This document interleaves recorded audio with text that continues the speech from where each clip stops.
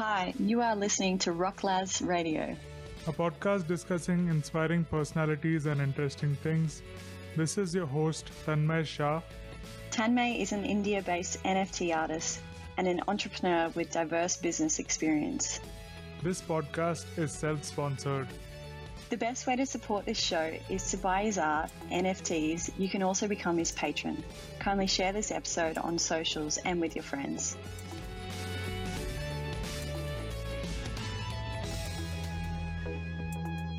Hello everybody, welcome to another episode of Rocklaz Radio. Today we have a very interesting episode with a very interesting person. We have with us Mr. Arun Benty. He is the founder of FanDeFi, and he's bringing in so many innovations in Web3 and blockchain. I'm so excited for this. Let us dive in. So, Arun, can you please introduce yourself and a bit about your background for the audience? Sure, Tanmay. Thank you so much, for having me here. My name is Arun Benty. I am the co-founder at FanDeFi. Uh, FanDeFi is a crowdfunding platform, a Web3 crowdfunding platform. I've been in the technology space for over 2 decades. Started off in the year 2000 with, when I co-founded a software services firm. It's still running. We're still very much active. And along the way, I've been involved with a lot of startups around the world. And with Web3, the last 3 years, I've been sort of involved in setting up a team and exploring some opportunities in the Web3 ecosystem. So that's a brief introduction to who I am. So, what firm did you mention 2 decades ago? So the company is called Trellises. Trellises.net. We are a but you could call us a boutique software consultancy. So we provide specialized development services to startups around the world. Okay, so you could say we are kind of like a CTO on hire. So founders come Oh, to us with a business idea, and we help them set up a team and bring their product, to life. There are different stages to a product, and we sort of help them through that entire life cycle. We even help them, get during the process of like building a product. You're building to a specific audience. Maybe you're building it to raise, venture funding. Finding product market fit, marketing, sales. So the whole cycle, right? So it's a fairly complex process, and we sort of help founders through all of those functions when it comes to taking an idea and making it reality, right? So there are many things to do. So very interesting. we help do that. So you started in Web3 3 years ago, and how did the idea for FanDeFi come? What is FanDeFi in brief first? Yeah. Absolutely. So a little bit of background, right? So we were involved with having been in the tech space for a long time. When we first heard of Bitcoin, and back in I think 2013, we set up some rigs in our office, and we even mined some Bitcoin, and lost everything in the Mount Gox debacle. It was a learning experience, in the sense, like, we thought this was a very interesting concept, but nothing else came out of it, right? It was still like a very distant concept, right? So we left that in 2013 and never went back to it. We got busy with lots of other things. Um, in 2017, I think, there's a lot of interest in Ethereum. So it was still very academic, just reading about it and trying to figure out what's happening in the blockchain space. Um, we did a little bit of consulting for a blockchain company back then, and I think it was only in, say, about 2018 and 2019 that things started really moving in the blockchain space and cryptocurrencies, right? So started dabbling with just setting up a wallet and, like, experimenting with different coins, just like anybody would do. Not me as much, but my co-founder was more involved in it, and he was the one who kept pushing me. You got to check into this. You have to see what this is. There is something really amazing happening. I've always been a skeptic in these things. Okay, so I was skeptical for the longest period of time. I just couldn't get my head around the concept.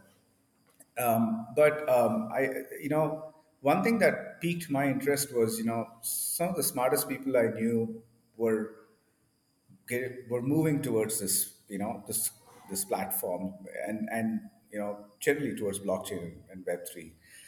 So I was like, okay, I think there must be something more to this. I really need to sit down and understand it, right? So went down to really reading up about economics and, society. And one of the things about cryptocurrency and blockchain is it's not a technology, okay? It's something that sort of combines technology, society, psychology, and it's a very multidisciplinary sort of domain, right? And that was very interesting. I thought there's just so much more to this. And I think I would say the most part of 2019, I was just putting my head down, reading different books, going down to the basics, right, and then trying to figure out what is going on in the space. Um, NFTs was still very, very new. Very few people were talking about it. And then once NFTs came into the picture, it really opened a completely new idea. Okay, I was still very intrigued by the concept.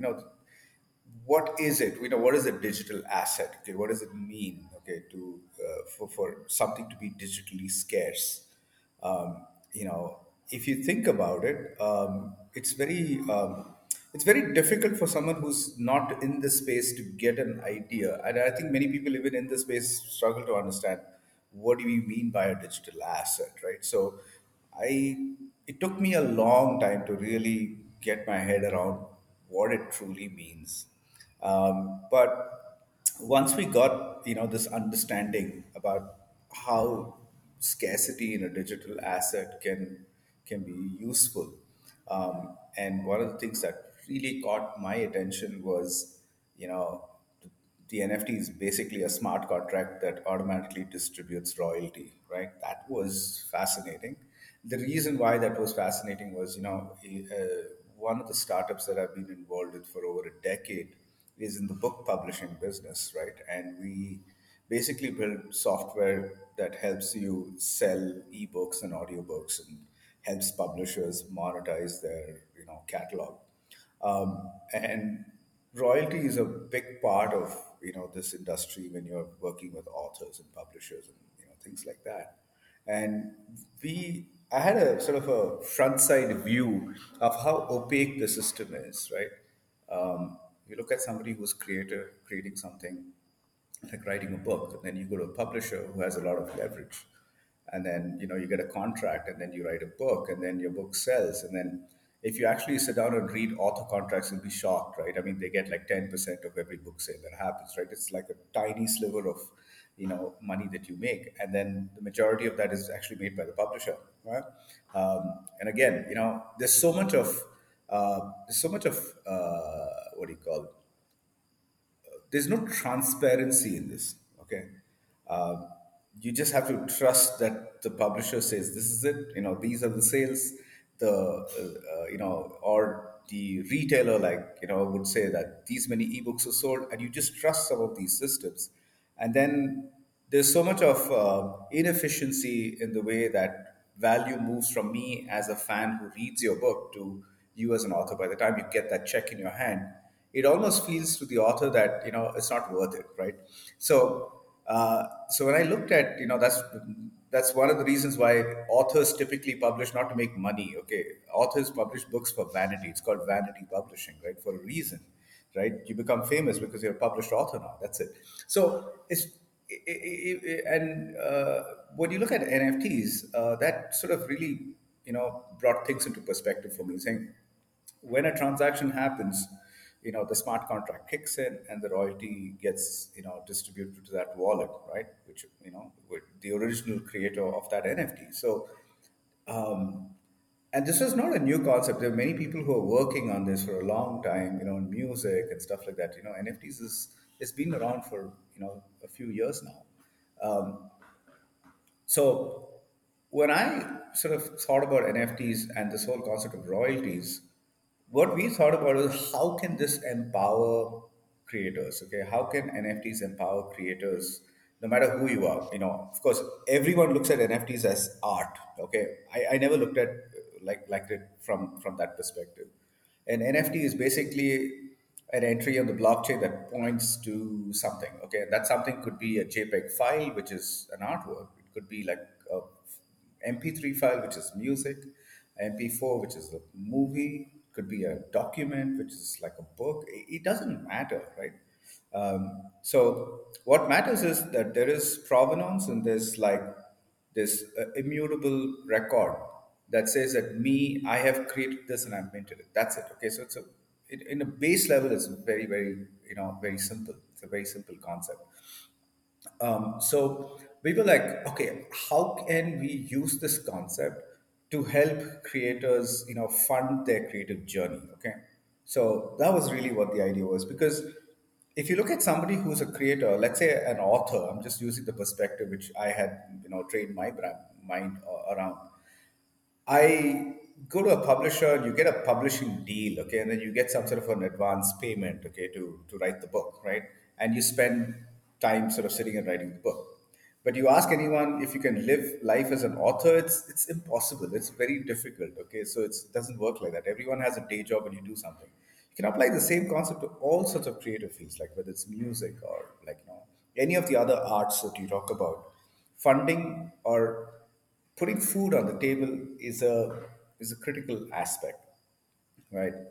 And if you look at NFTs, it has this very interesting concept where you can apply it to create a sort of a revenue stream for someone who's an artist. Okay, that's really what it is. Because once that smart contract is written, every time that transaction happens, you're getting a percentage of the royalties. Okay, and that's fantastic. So we took all of these base layer concepts and built it into FanDeFi, where you as an artist can come in, set up a profile, tell your story, and then mint this multi-edition NFT, wherein even if I don't know what your art is, it could be a book, it could be music, or it could be like a piece of art, it doesn't matter. I can own a piece of your future work. That's kind of how it works, right? So it's almost like creating a share certificate for yourself as an artist and then doing an IPO. So imagine a Tanmay IPO, right? Now, what you're doing is also creative, right? So think about it from a revenue stream point of view, right? So imagine you put out a multi-edition NFT on FanDeFi saying this is Tanmay's,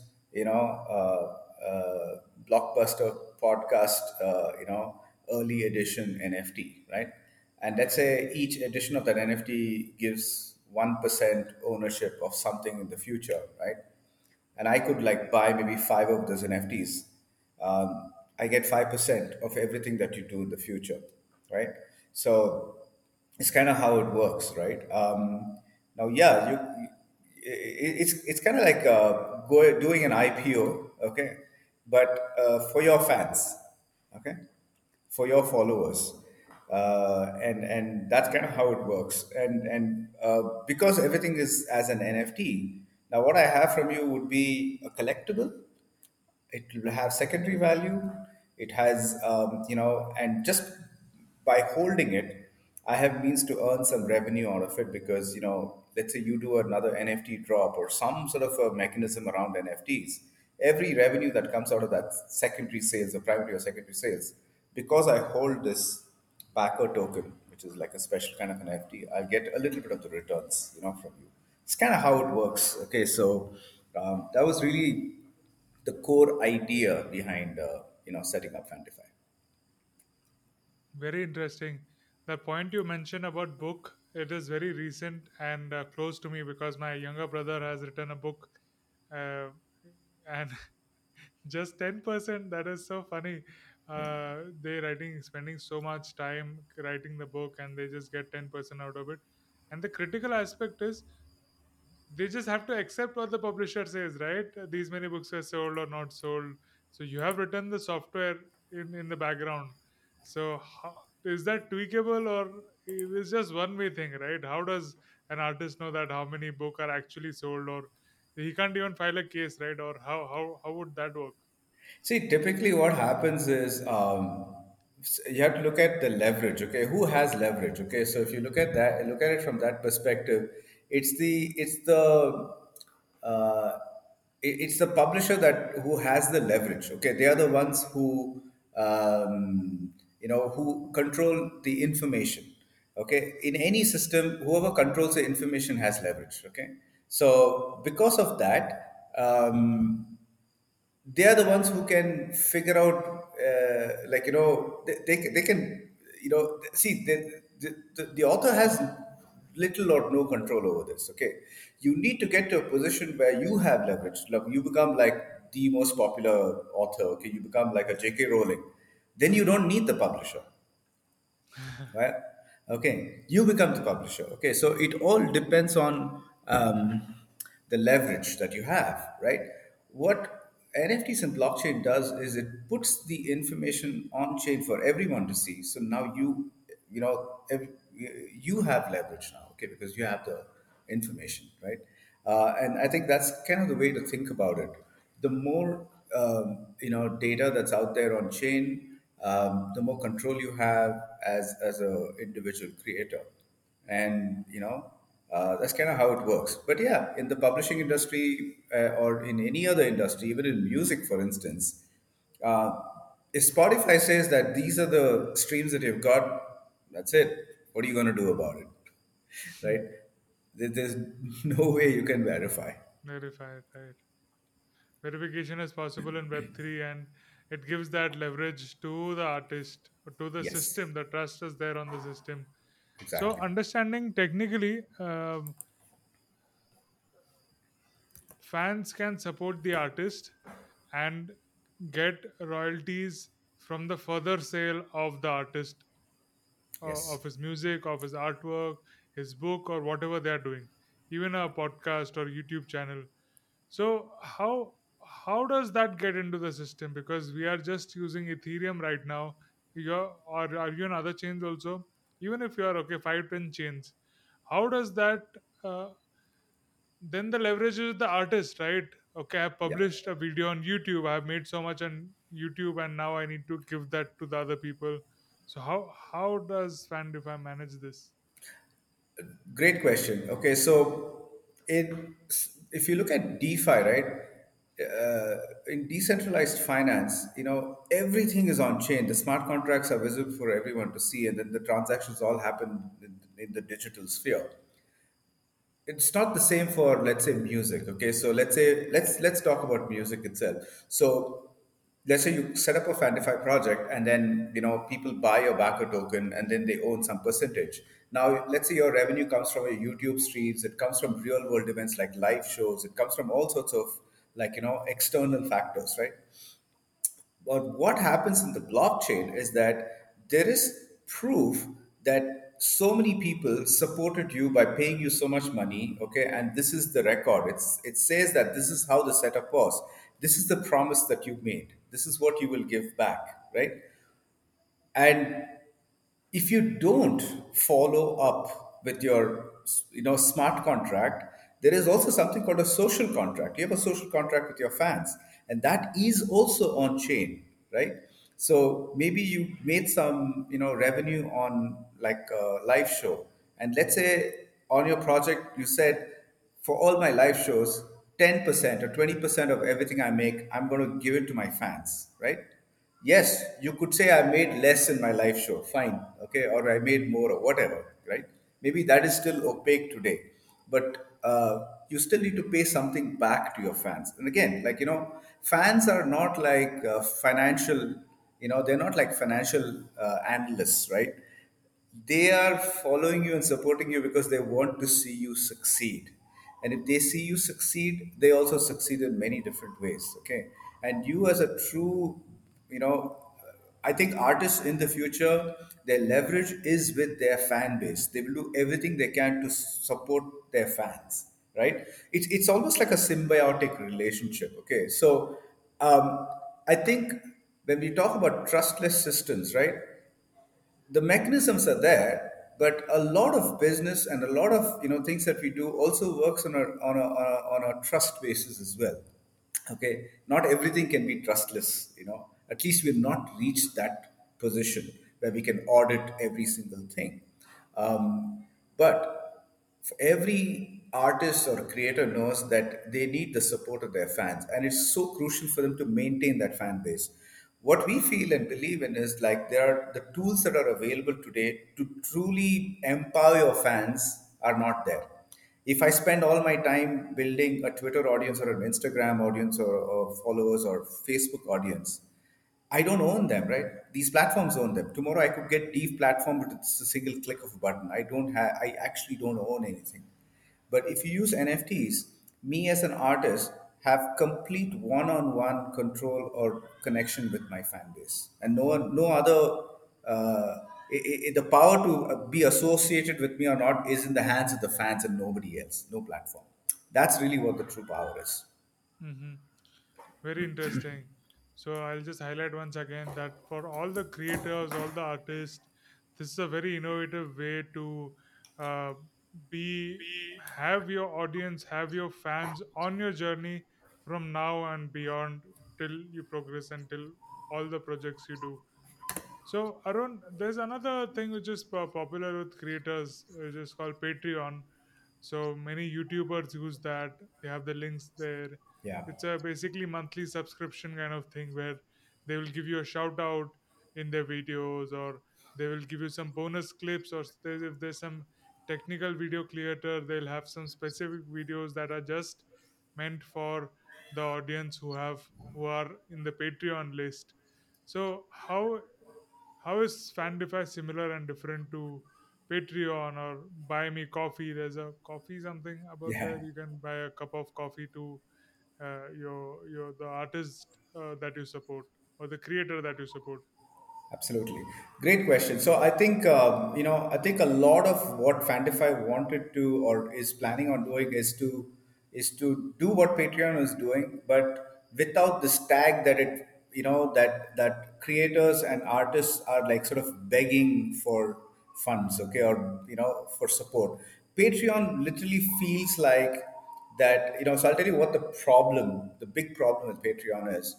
You have your subscribers. Let's take YouTube as a classic example. So you will have your YouTube subscribers, and then many YouTube subscribers have an option to upsell some additional special content if you're a Patreon subscriber, right? So you have free content that you get some subscribers, and then you have some premium subscribers who pay you a small fee. This fee could be like $5 a month or $10 a month or something like that, right?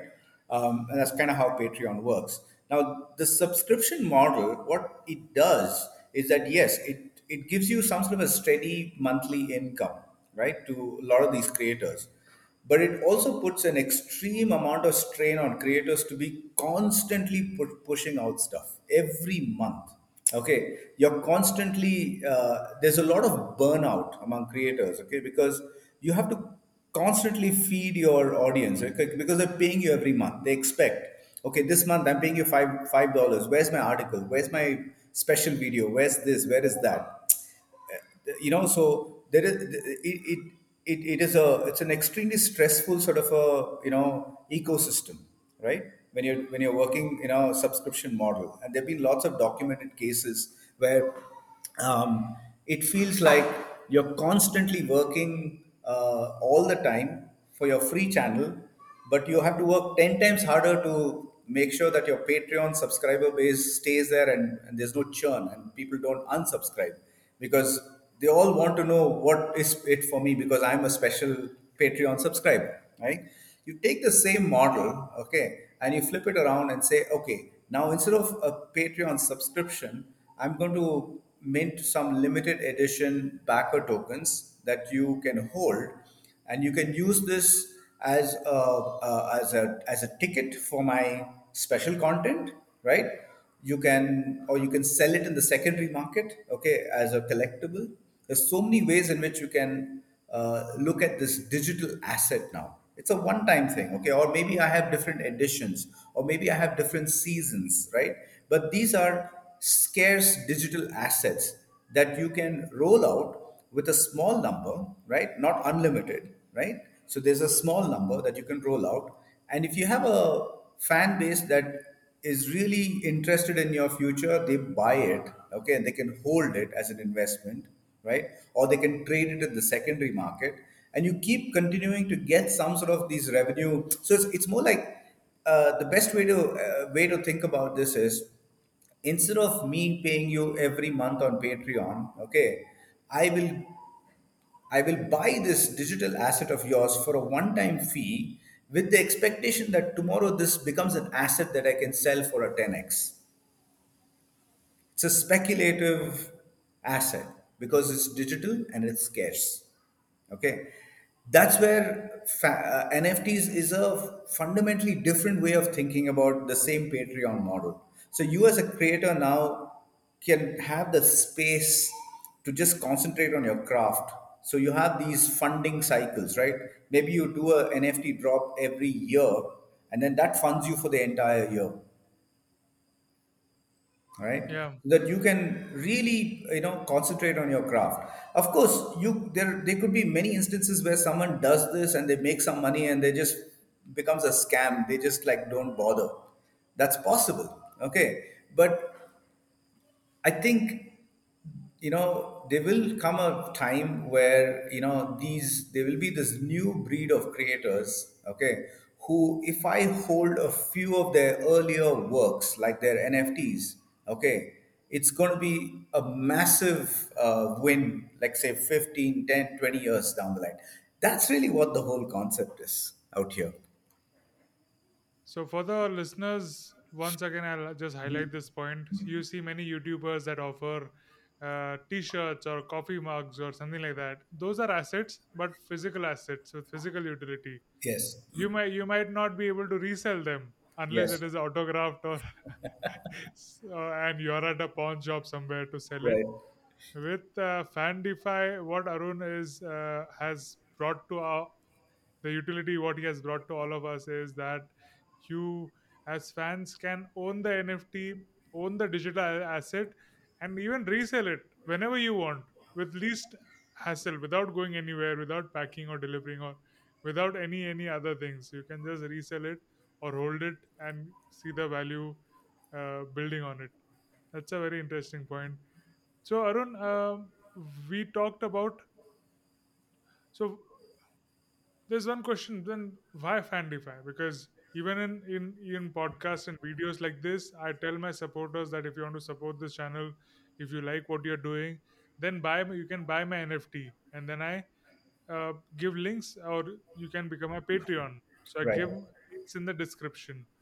So uh, supporters can directly go and buy NFTs on OpenSea, right? That's again digital art, and it's there. Like they can just collect it from there, and they can support it in that way also. Right. So how is FanDeFi and their mechanism beneficial both for the fans and for collectors as well as for the artist? Great question. So, okay, so there's this interesting concept called social coins, right? So you must have heard of, there are sites called Roll, Rally, and a few other startups where you can go and create your own ERC20 token. So I can create a Tanmay coin, for instance, right?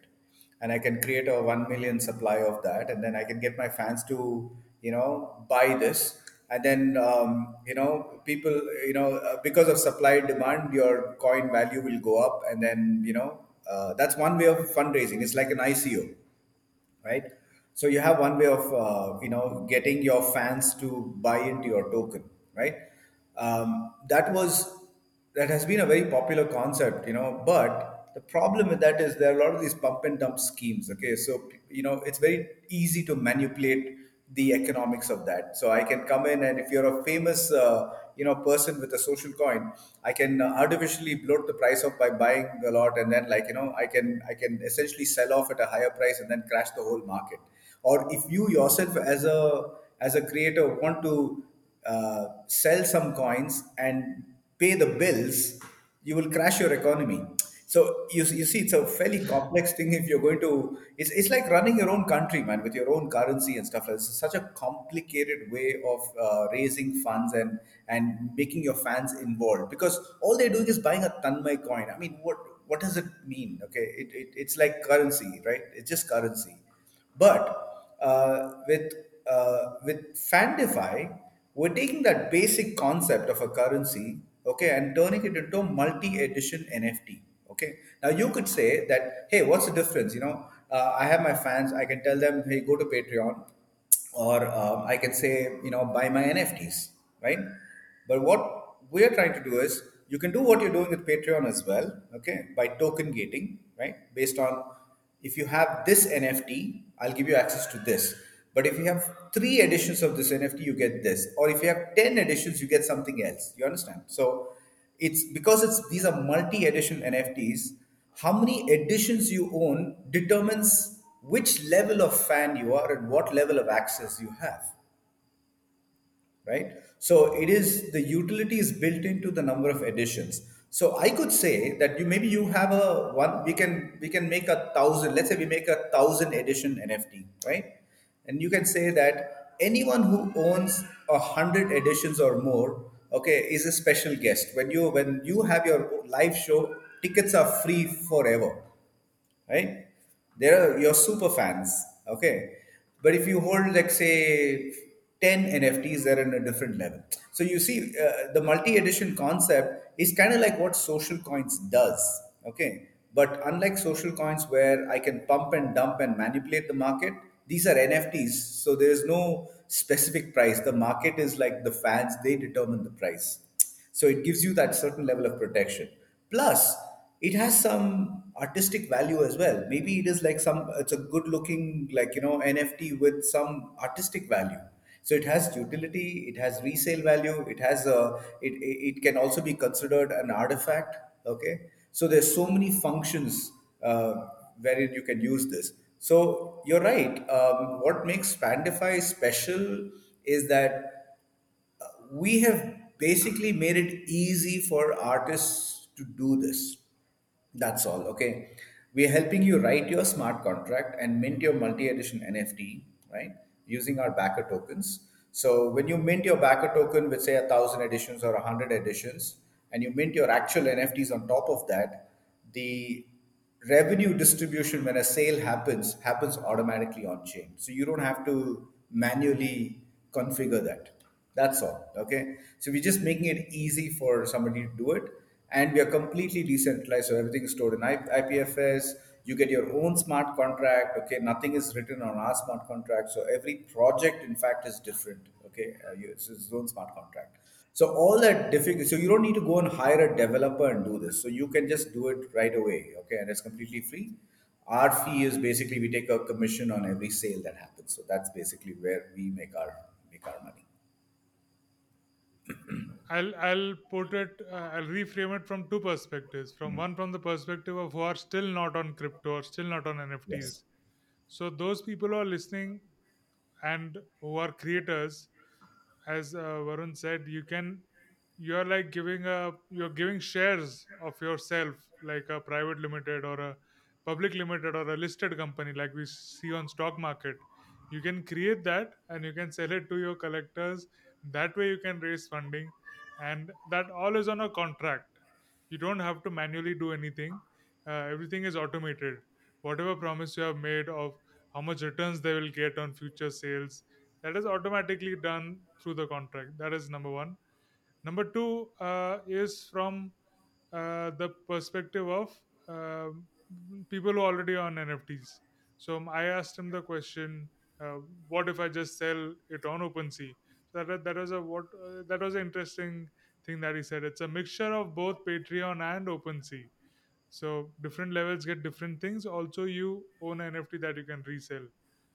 Now, about let us dive deeper into the things that you can do. So, as you mentioned, royalties from future sales. So, how does that work? Is there a structure that you already have, or there is any possibility, or what is usually done in Sure. FanDeFi with?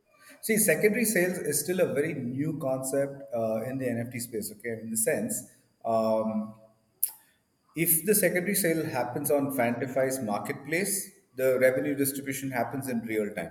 It's immediately distributed. But if the secondary sale happens, let's say, on a third party, like say OpenSea, right? Because once I buy your NFT, I can sell it on OpenSea. Okay, nothing stops me from doing that. But then what happens is that the OpenSea basically now has to, will send the royalty to, to the what do you call it, to the artist or the creator, and then they have to manually now distribute it to the fans. There's no way Okay. to fully automate that flow yet. Okay, what we can do is bring out social signals. Okay, social signals basically means that I can very easily say, hey, this NFT had X amount of secondary sales, this much has reached the creator's wallet, and X number of tokens or so much of ETH is yet to be distributed to the fans. I mean, you can literally show a balance sheet online and say, this person has made so much money, but he's not paid his fans yet. That's a bad social signal. Okay, all you have to do is click one button and everyone gets paid. Okay, but that signal will be there for your fans to see, right? And that's the beauty of blockchain. It will always reflect. Okay, so all FanDeFi will do is it will show the artist, the creator, and the fans like a mirror, right? It's there. Nobody can turn around and say, Arey yaar, I've not made secondary sales. Well, no, you have. It's there. Okay. So so that's the thing. But there's also a point to be made that sometimes there are private secondary sales. Okay, and this is like a problem with many transactions, and there's very little that we can do about it. There's a lot of work that's happening. There's some new NFT standards that are being developed to standardize royalties so that artists get their due. Okay, this is not a technology problem, this is a social problem. Okay, so let's say I want to sell you an NFT, right? I can do what we call a private transfer, right? I can transfer it to your wallet, right? And then you can just send me the ETH. So that way we don't have to pay commission to anyone, including the creator of that NFT. Hmm. Okay, but let's say tomorrow we do this transaction. Okay, we'll have to do it using some. It's very difficult to hide it. You understand? So somebody will figure out that we basically did a transaction and we did it in such a way that the creator of that artwork didn't get the secondary sale royalties. Okay, that's a bad signal for you and me. And the beauty of the blockchain is that it's so apparent that this fraud has happened. So people will not do it. So that's the social contract, okay, that comes along with the smart contracts, I think.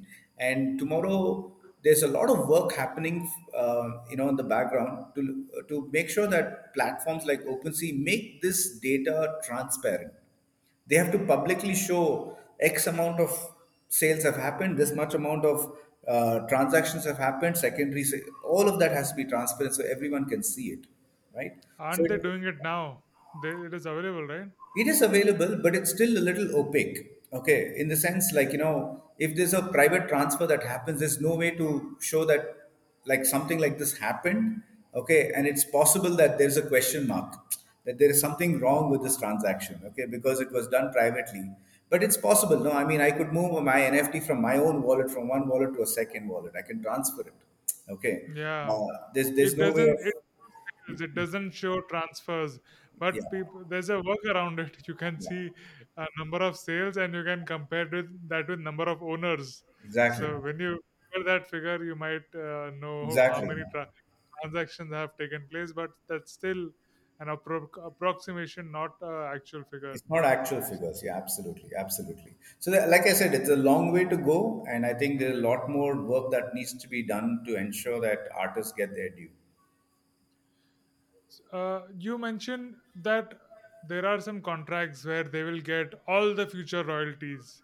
So can the artist keep it in this way that okay, only for the next year or only for 2 years, or put a limit on that? Because what if they want a second round of funding? What if they want something new or something more from the same Absolutely. fans.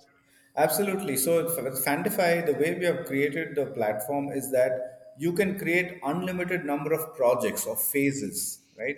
So you can have phase one, and that phase one can have in your terms and conditions. You can say, my phase one is only for the next 6 months, or for the next 5 years, or 2 years, whatever. You can set your time frame, right? After that, it's explicitly it's over. That entire, like, that set that you've sold is over, right? And you don't need to continue to give royalties or continue to abide by that contract. It depends on how you're writing the project. That's it. Okay, so you can specify it however you want. Okay, but if those artifacts still continue to have secondary sales, because of the smart contract, you continue to get secondary royalties on those. Okay, it doesn't stop you. Absolutely. So it's very flexible. You can do it the way you want. Hmm. So, as you were mentioning about burnout and other ways of doing it, Twitter has something like super follow that I see many people subscribing to as well. Those people who are doing spaces and are influential, maybe collectors or something, they have done this option of super follow where you can give a monthly subscription and then it's like Patreon, they tell you Right. what things they can do. So that is there. There are more things coming out like that. And about the burnout factor, how the burnout is reduced with FanDeFi. So, see, I would say, when I talk about the burnout part of it, right? The context of the burnout is when you're looking at successful creators on Patreon or any of these Web2 platforms. um, the amount of work that you need to do to sustain a subscriber base. See, maintaining a subscriber base without churn is very, very difficult. Okay, in fact, you know uh, even a company like Netflix with nearly unlimited funding sees, downward trend of subscribers. Okay, we have subscriber, like, there's a glut of things that we today there are people who are unsubscribing everywhere. Okay, because there's so many things that you're paying for. You want to cut down costs everywhere. Okay, subscription as a model, as a business model, even for well established businesses, is a very hard to sustain. Okay, you have to constantly exceed yourself, month on month on month. Okay, so that's kind of how where there's a problem. But if you look at, like, a few YouTube stars, like, say, I think, what's his name, Paul Logan, I think. So he did a, you know, so he's got a subscriber base, okay, a few million followers on YouTube, right?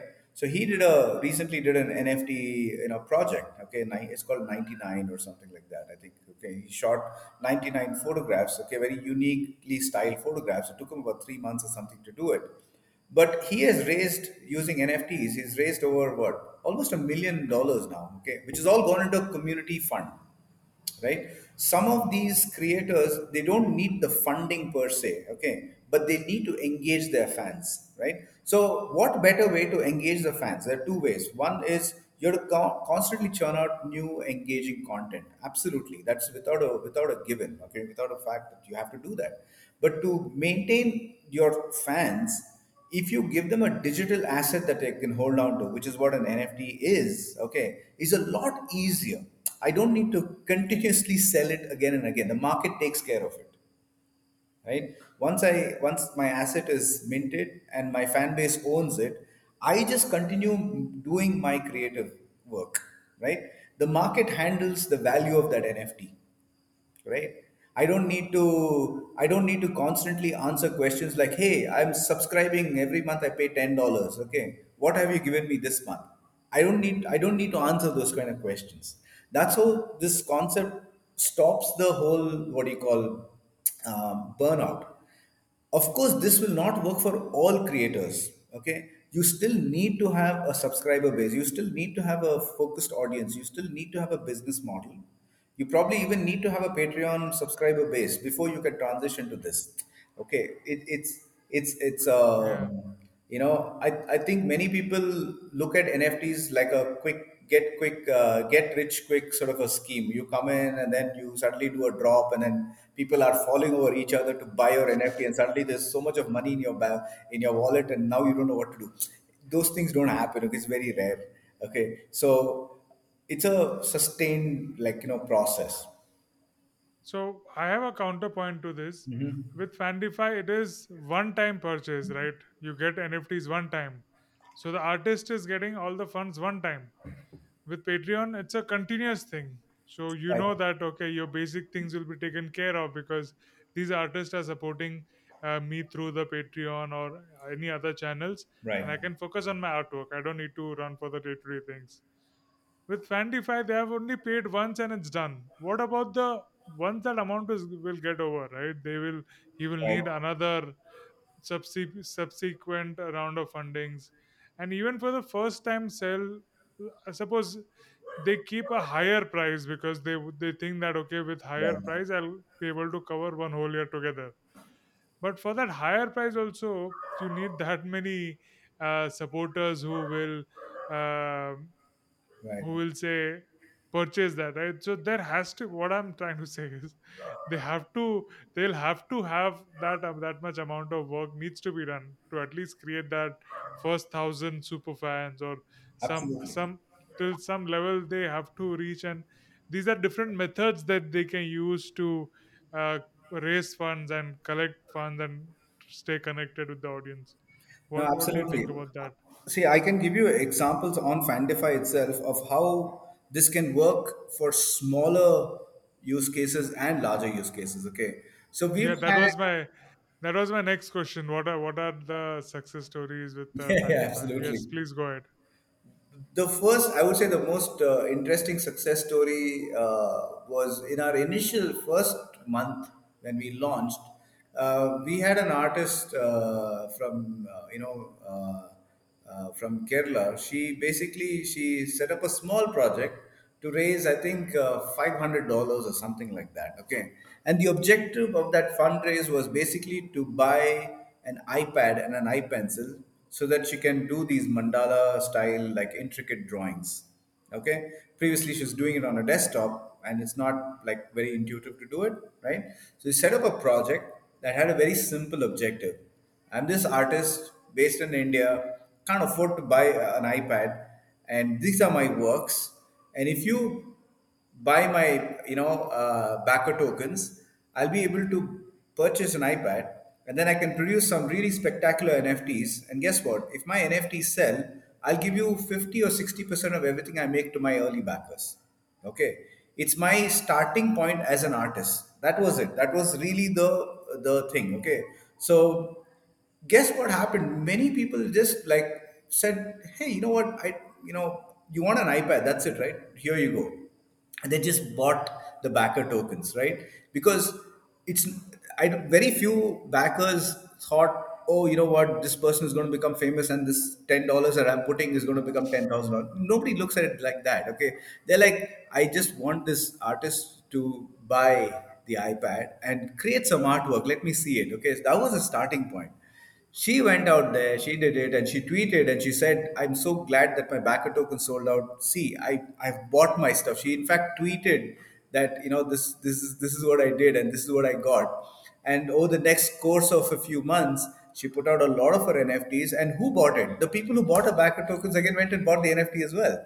You feel like you're part of something, okay? Yeah. So the funding aspect sometimes works from that side. There is a social aspect to it that's very, very strong, not the financial side, right? There are some people. So what FanDeFi tries to do is, like, balances both, and it can work for small initiatives like this, okay? And it can also work for larger initiatives. So let's say you are making a film now. We have a couple of film projects as well that are So trying to raise. can you just name the person who raised funds for the iPad? Yeah, so I think this was Tangled Diva. I think, okay, she's the one. She's there on her on our. If you go to our FanDeFi website, you will find one of the earliest projects. She does these mandala arts. Okay, these sort of intricate drawings. I'm on the Um, website right now. I'm on yes, the FanDeFi app.fandefy.com. yes, yes. So go to this project called Serene Loops. Okay, and you'll see the project. Okay, so that was the I project. mhm. Okay, Serene Loops. Yeah, so she raised what, 600 Matic, I think. I think when she raised that, Matic prices were also high. So, so that gives you an idea. Okay, it's a I very small fundraise. I I don't see a search option here. If you So just how scroll do I? down, it's one of the early projects. Okay. So Serene Loops, guys, you can check it Yes. out. I will also find a link and put it Yeah. in. Yes. Now let's talk about the bigger projects like films. See, when we are talking of bigger projects, okay, we started concentrating a lot on film related projects, okay, and there have not been many successful film related NFT launches yet, okay, so it's very, very new.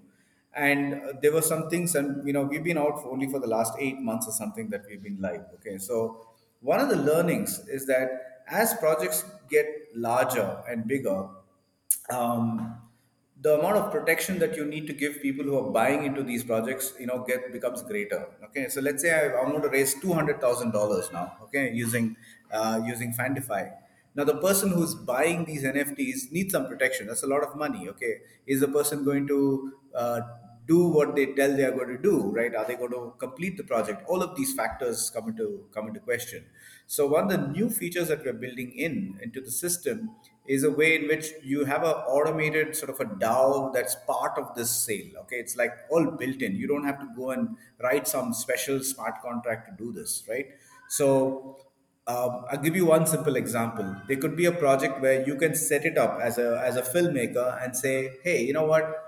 I want to raise $200,000. Okay, and this is my vision for this film. This is what I want to do, and don't pay me all this money at once. I just want $10,000 a month. That's it, right? So it's like a vesting period. So every month from that community wallet, 10,000 USDC will be transferred to the creator's wallet, right? Now, what does that do to me as a person who's bought into this NFT? Well, if I think that this project is not progressing well, okay, I can burn that NFT and I can get a portion of the money that I gave out from the Oh, wallet instantly. Okay, I can quit. I can quit and take the money back. So what this does is I can participate in some really good projects which I believe in. But if things go sour, the community can decide to like, hey, this has gone too much. Let's pull the plug, right? And they can all decide, or individually also you can decide to pull out. So there are many of these sort of concepts that are still very new and they're slowly coming into the public domain. Okay, so we're working on different concepts of this sort where you have a lot of protection for larger projects. So on FanDeFi, we are yet to see large projects. I mean, we have done like $5,000, $10,000. Those are the sort of limits that you can do in terms of this level of fundraising. The minute you go a little bit bigger, you need to have a lot more protection, and that's kind of what we're working on next. that is very interesting. You can burn it. So in both the ways you can manage. Yeah, I I have a good friend named Shuruk. She's from and yeah, she has raised around 3,000 USDC. yeah. So how was her journey? She was like, you just need to contribute $8 and you'll have certain Yes. percent from the sale. So hers was a very interesting. So she was probably one of our first like well-known artists who came onto the platform. Okay, who had like a very interesting story. Some of her artwork is banned in Kuwait and all that. Okay, so she's got this really fascinating story. And her profile page is something that you can just sit and read. Okay, you can just like it almost reads like a history in terms of everything that she's been through. It's very fascinating. See, with Fantify, I think the way to think about Fantify is you come in to discover new people, artists, okay, and then you can buy into their future. That's kind of how we should look at it.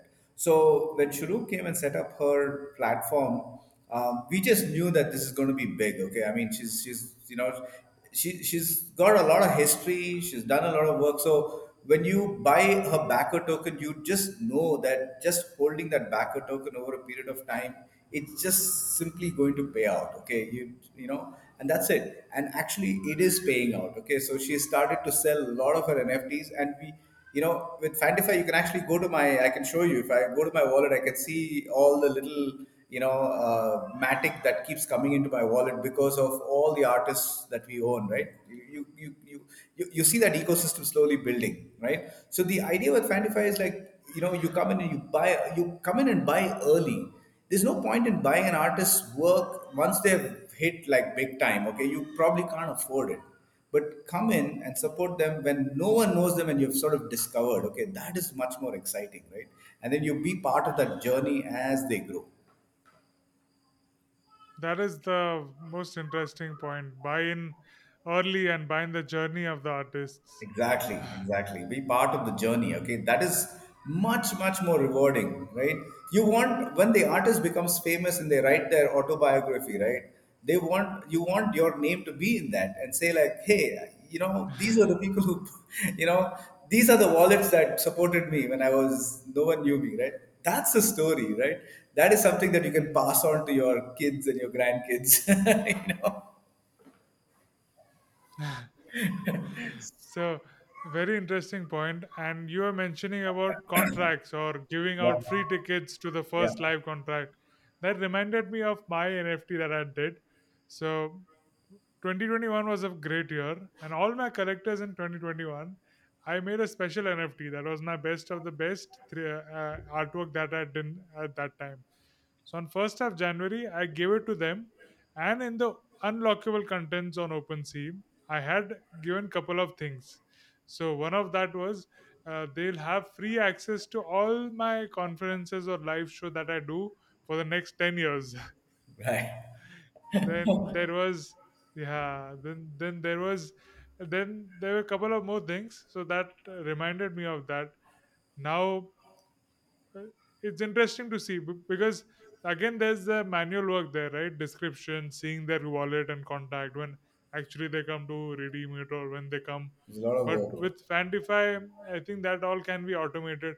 Absolutely. Can you have like scanner and QR code and just check it out instead of manually looking it up?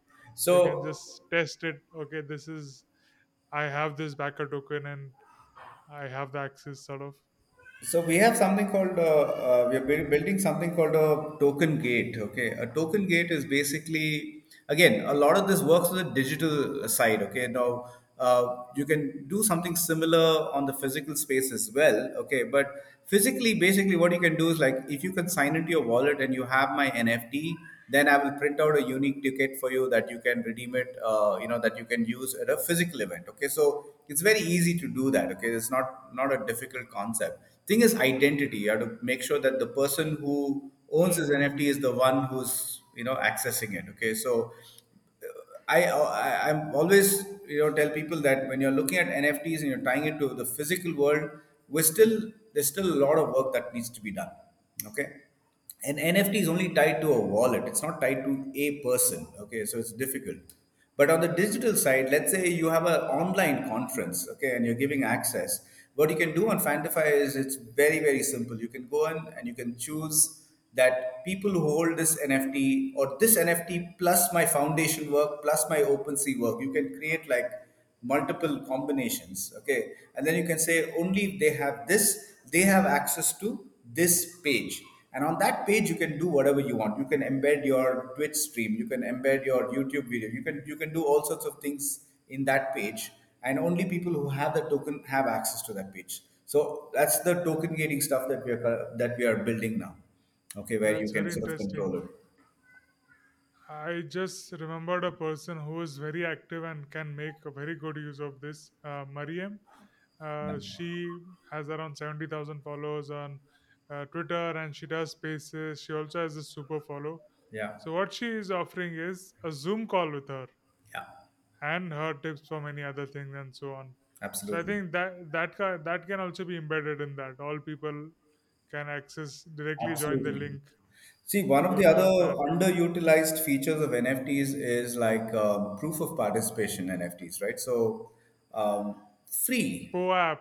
People POAPs. also call it Okay. as Now, POAPs are, I think underutilized. In my view, it's a very, very powerful concept. Okay. And the reason why it's a little difficult is because, see, think about NFTs they cost money when you transfer and you do certain things. Okay. It is still expensive, okay, to do it. So, We have a pilot proof of concept, okay, and we actually use this in Namaste NFT, okay, and it worked beautifully well, right?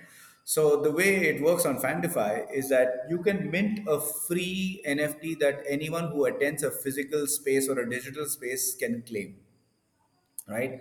It's basically an NFT that all it requires you to sign your wallet. But on top of that, you also have to put in a password, okay? And that password is accessible only if you attended a space or if you attended like an event, okay? So it's something that you can get, like let's say at a physical, let's take a simple example, okay? This you will relate to. You hold Twitter spaces, okay, and people come and attend. Let's say a few hundred people come and attend every week, right? Let's say you want to reward your most regular attenders, people who come in every week, okay, you want to reward them, okay. Let's say if you come for 5 of my shows, you're eligible to get a free Zoom call with me. Same concept, right? That's basically the thing.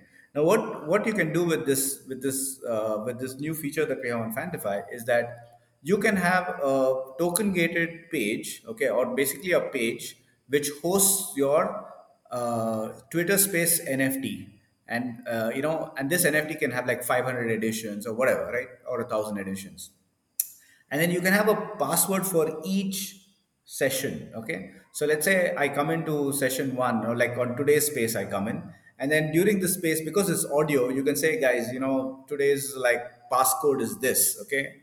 And whoever's attending the space, okay, now of course maybe they can go and tell their friends also, but what I'm basically trying to say is like, it's not like NSA level security, but think about it in a simple sense that at that space, if you're attending and you hear the passcode, you can go at that point and you can claim this free NFT. That's it, okay.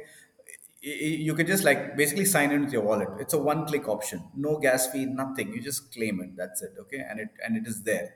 Then the second space happens and I can go and claim another time, okay. So I can keep claiming it, but I've not transferred it yet. As a creator, I can transfer it whenever I want.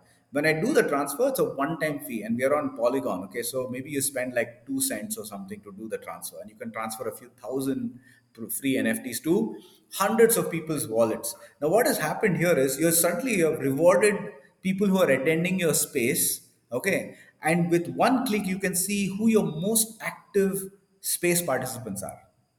Okay, you can say like, hey, this wallet belonging to this email address and this Twitter address has 20 POAPs. That means they are my most loyal fans. They keep coming back. Okay, you cannot do that on Twitter today. You can't do it on any platform. Okay, and because that's an NFT, now you can do all sorts of things, right? You can maybe transfer some ETH to their wallet, or you can give them an NFT, or maybe you can give them a discount, okay, on something that you do. It could be so many things, right? That is beautiful. Like with the ENS domains, they had transferred a lot of ETH to all the holders. Yeah. So that is something that can be done. With respect to Twitter Spaces, our Twitter Spaces going on very well. We have 1.5k average people coming in every Saturday. So I do Wow. a 12-hour space. You were also there a couple of times. Yep. So we have around 60 to 100 people online at any given time, and about 1,500 or so people come in every week. So this could be something very good. I could announce that next time. Yeah. It would be. And that page will be available only during the space. After the space is over, you can't claim it. Mhm. Okay, so it's a great way to farm your listeners, okay, and like create this subscriber base or like this like follower base, okay, which you can utilize it in so many creative ways. Even on podcasts. So each episode, I give out something and they can Yeah, go and claiming it. yeah, So on one podcast, we had with us the face of Crypto Voxels. yeah, Her pseudonym is BitPixie, and she wanted to do a giveaway. yeah, So means my brain figures out things to do, workarounds to that. I mean, a lot of manual work, but then we still do it. But with FanDeFi, it'd be so easier to do with just couple of clicks and so on. yeah, So in that, what we said was, I knew who means I gave a code or I just gave a phrase, by which I would understand which people have watched the episode or not. Right. And then when they do follow the instruction, then I transfer them. Then I ask for the wallet and then I transfer it to them. It's a lot of That work. takes up a bit of time. So this can happen now directly. That's a very cool idea. Yeah, And it was great to you mentioned Namaste NFT in Bangalore, which happened in May. It was so great to meet you. I'm going to add a photo of that also in this video. absolutely, man. I had made a poem for that. Not a poem. It was just a token of gratitude to Right. mark a day that I met you on this Yes. first time in a real life Web3 event. So, did you receive that? It was a photo of an iris. I think it is. I think see, this is one of the other big problems. Okay, when you give POAPs or when you transfer, right? I have no idea. Okay, whether I received it. It's because when you transfer, you know what happens, right? It goes off into Ends your up in the hidden. hidden. Okay, then you have Yeah. to go there and you have to unhide it and all that. So I think I have received it, but I don't even know which is the one that you sent me. Okay, so this is one thing we're trying to solve in FanDeFi. Okay, the minute you try to claim, no, you use normal Web 2 methodologies. You get an email, you click a button, So when the transfer happens, I receive a nicely worded email from you saying, "Hey, I've sent it. Click here." Guess what? The click Wow. takes me Yeah. to the hide page, the hidden page in OpenSea with the option to say unhide this because your friend sent you this. So this user experience is important. Okay, otherwise, Absolutely. it's not scalable. So there's so many of these small things that we have to sort of think through. And I have to check, Tanmay, now that you said that because I completely forgot that you mentioned that you sent me this. Okay, and now that you're telling, no, yes, after this I have to go and check. Oh, which is the NFT you sent me? Because NFTs is becoming like spam. Okay, you need permission status levels where you to keep on top of what is happening, and we just don't look into the hidden space at all nowadays. It's just there. Yeah, because it is a bit risky also, right? With I don't know what Yeah, is the status now, but there were some NFTs that would wipe out the wallet if it is if it is unexpected or it's coming from sources that you didn't we'll get into that in a moment. yeah, But what point you mentioned about email and that would be such an amazing interface, and I'm totally in for that. I'll probably use FanDeFi for all my things, the giveaways or perhaps that I'm doing. It's very absolutely. interesting. So about those contracts, I'll just take a segue.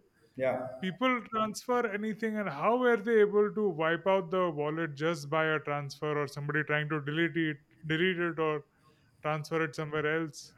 See, one of the things to understand is like an NFT in itself. Let's say there's an NFT that is being transferred to your wallet. Um, there's nothing specifically malicious about that NFT, right? Unless, say, the metadata has some payload that you go and click on and it does something else. Okay, like I said, the NFT is nothing but like a record on the blockchain, but that can point to a file. Okay, that file could have all sorts of malicious intent. Okay, it could be anything stored on IPFS. If it gets downloaded, it could be it could be harmful. But by itself, an NFT can't do anything. It can't, like, just because I sent that would mean like the most dangerous thing. I know your wallet. I'll just send you the NFT. Once it reaches your wallet, it just wipes. I mean, come on, it just doesn't work like that, right? So there has to be some action, okay?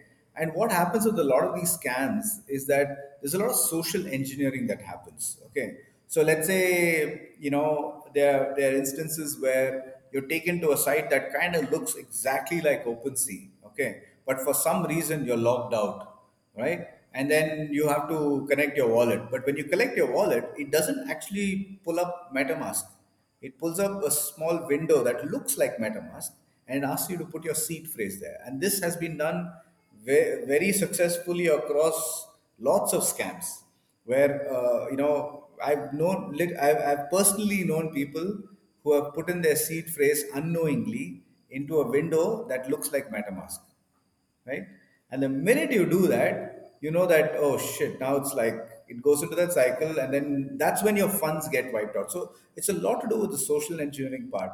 from So a you mentioned entering the seed phrase, but I've also heard of cases where they deleted the item or tried to burn it or do something like that. With that also it happened. So how? so you Because know nobody actually goes and downloads a file from a metadata or something like that. See, if you do something, what happens in some cases, let's say you're doing it on, let's say you're doing it on the website itself, okay, which is like sort of minting where the NFT is being minted, right? When the NFT is being minted, you're going to the site, you're minting the NFT, and or you're like buying the NFT, right? It opens MetaMask and there is a transaction there. It's very clearly written what you are doing, right? So the problem is that wallets today have the worst user experience. I think MetaMask is probably the worst, okay, in terms of just user experience. It's terrible, okay.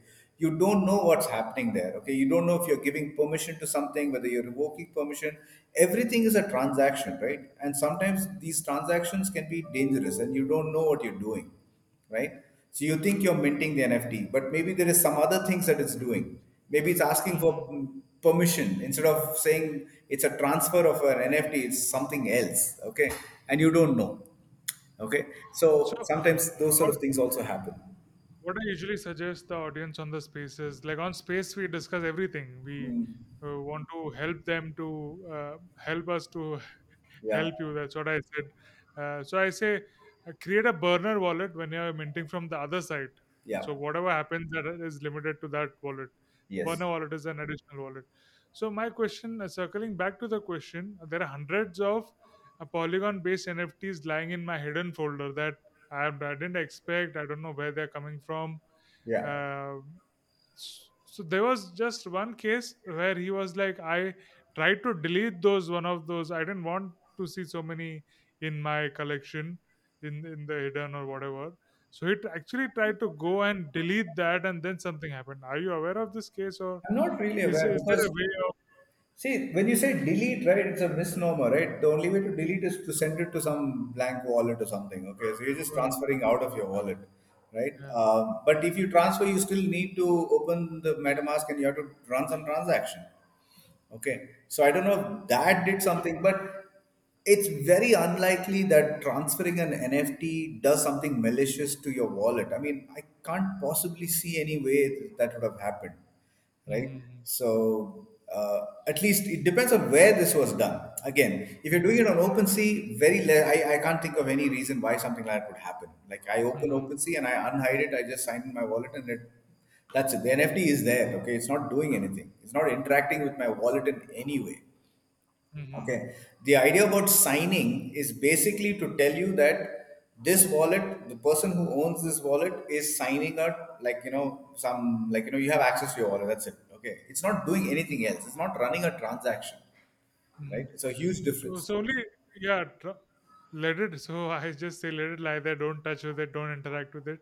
Yeah. It doesn't do any harm if it is there.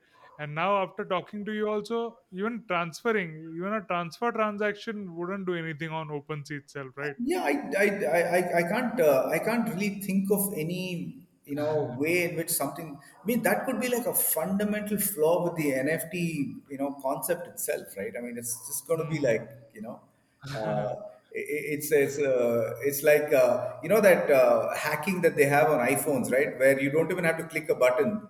They just like give you a missed call, and if you just get that call, your phone is compromised.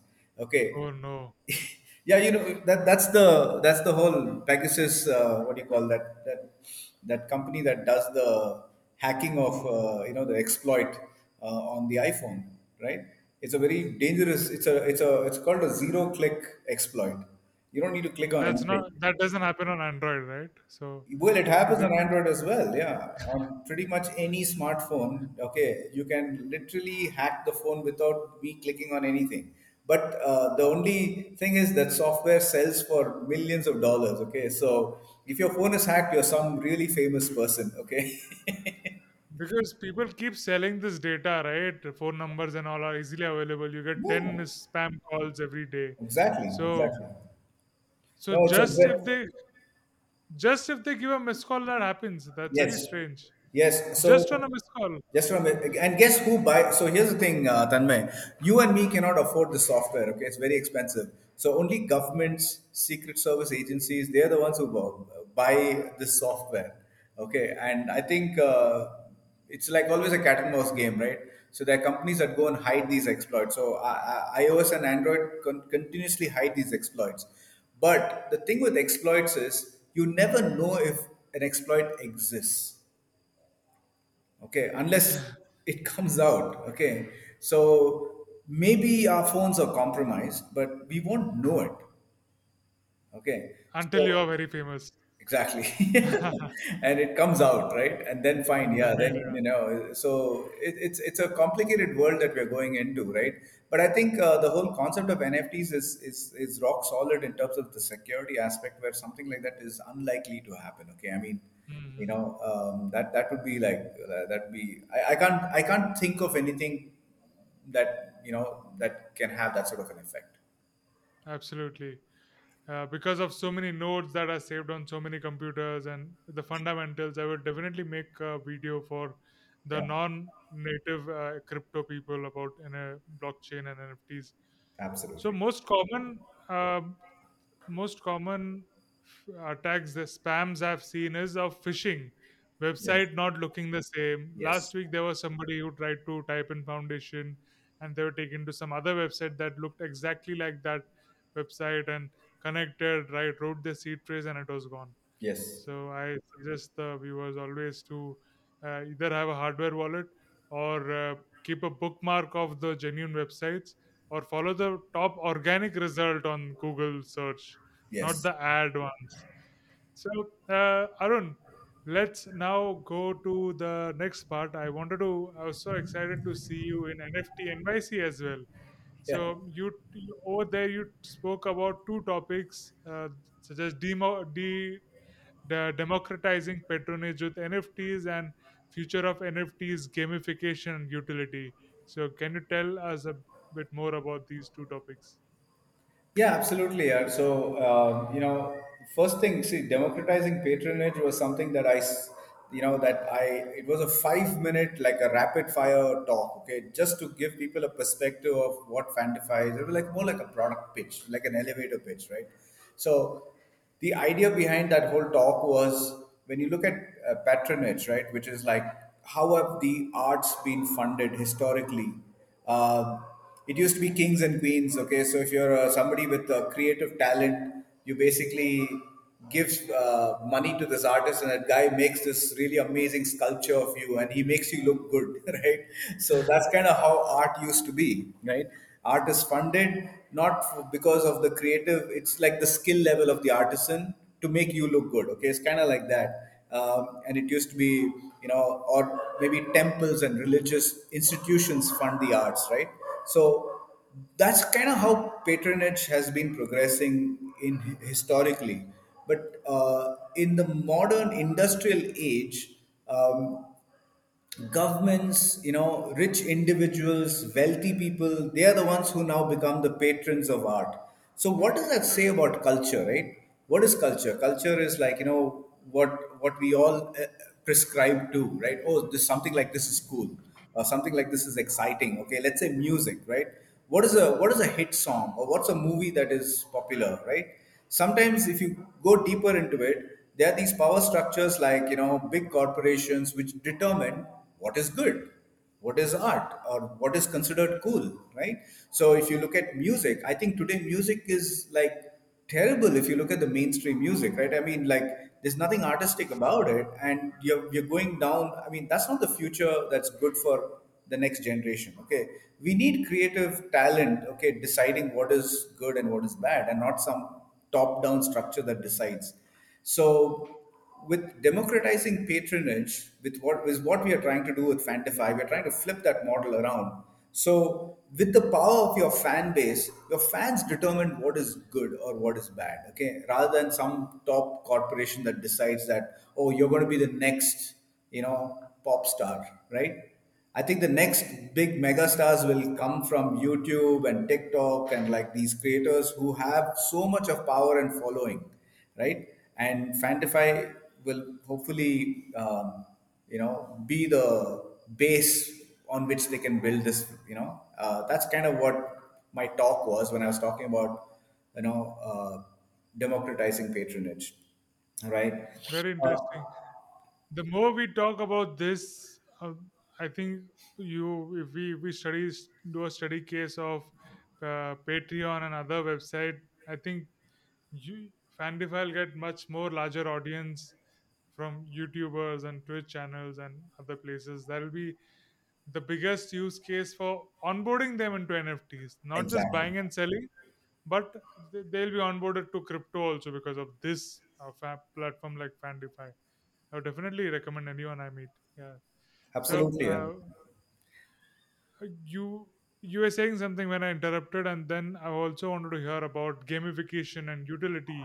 Yes, yes, yes. See, that was an interesting panel. Okay, so I don't know how I ended up on that panel. Okay, basically because we have this, for some reason like Fantify and utility sort of fits in, and some of the other panelists were also, there was one who like working on like NFTs and real estate, and there was another person who was from these big studios that were tying physical collectibles with NFTs and things like that, right? So there was a lot of interesting discussions about what is the utility aspect of NFTs, right?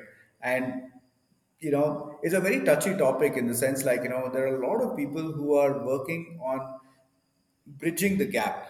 Okay, how to use NFTs in the real world, right? It's kind of how they're looking at it. Oh, if I have an NFT, I can get like a physical good, a physical product, or something like that, right?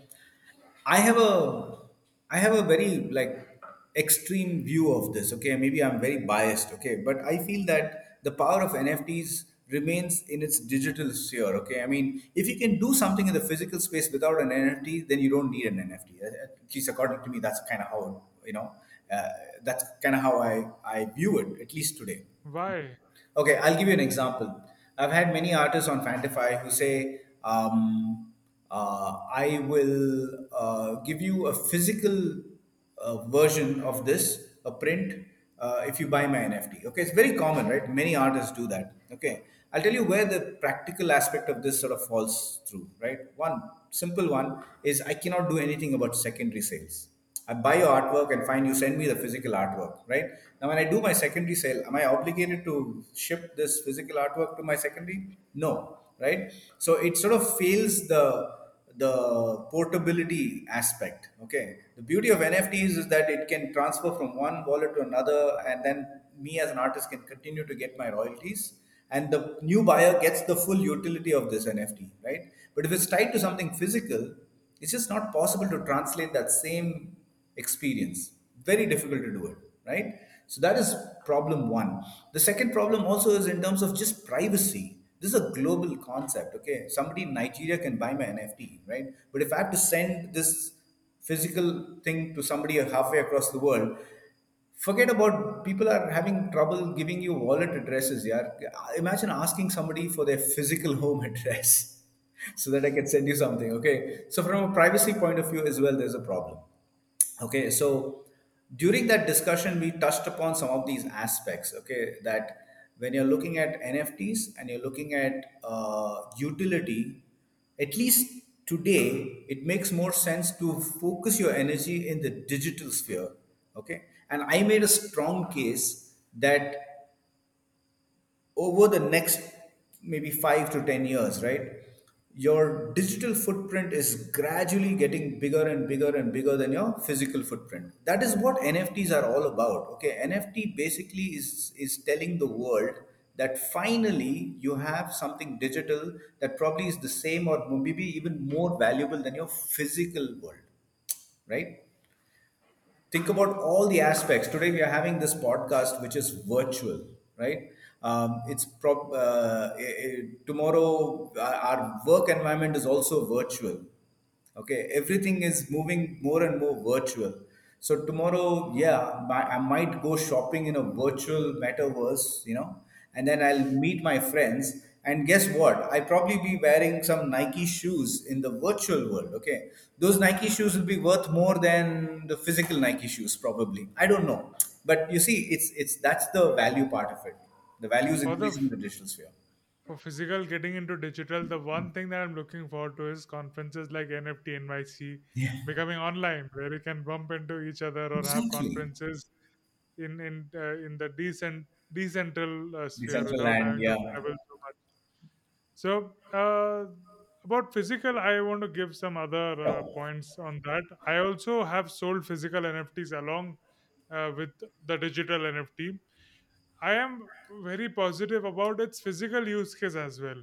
Suppose birth certificates, land records, most of these government documents, which can get lost or which takes a lot of time to get from the government, or um, which can be manipulated with some time or somewhere the file gets lost or something happens, right? So if those things are on blockchain, that might reduce that is what I think.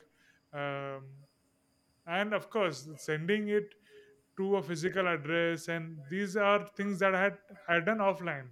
Yeah, So in the unlockable content, I was like, if you want to receive a physical piece, be mailed to me. I will send you the details and we can take it ahead from there. I also made a video of how I packaged it and opened it and all that. So what I'm saying is NFTs, even if physical, what they are doing is they're just showing the proof of ownership. that's it.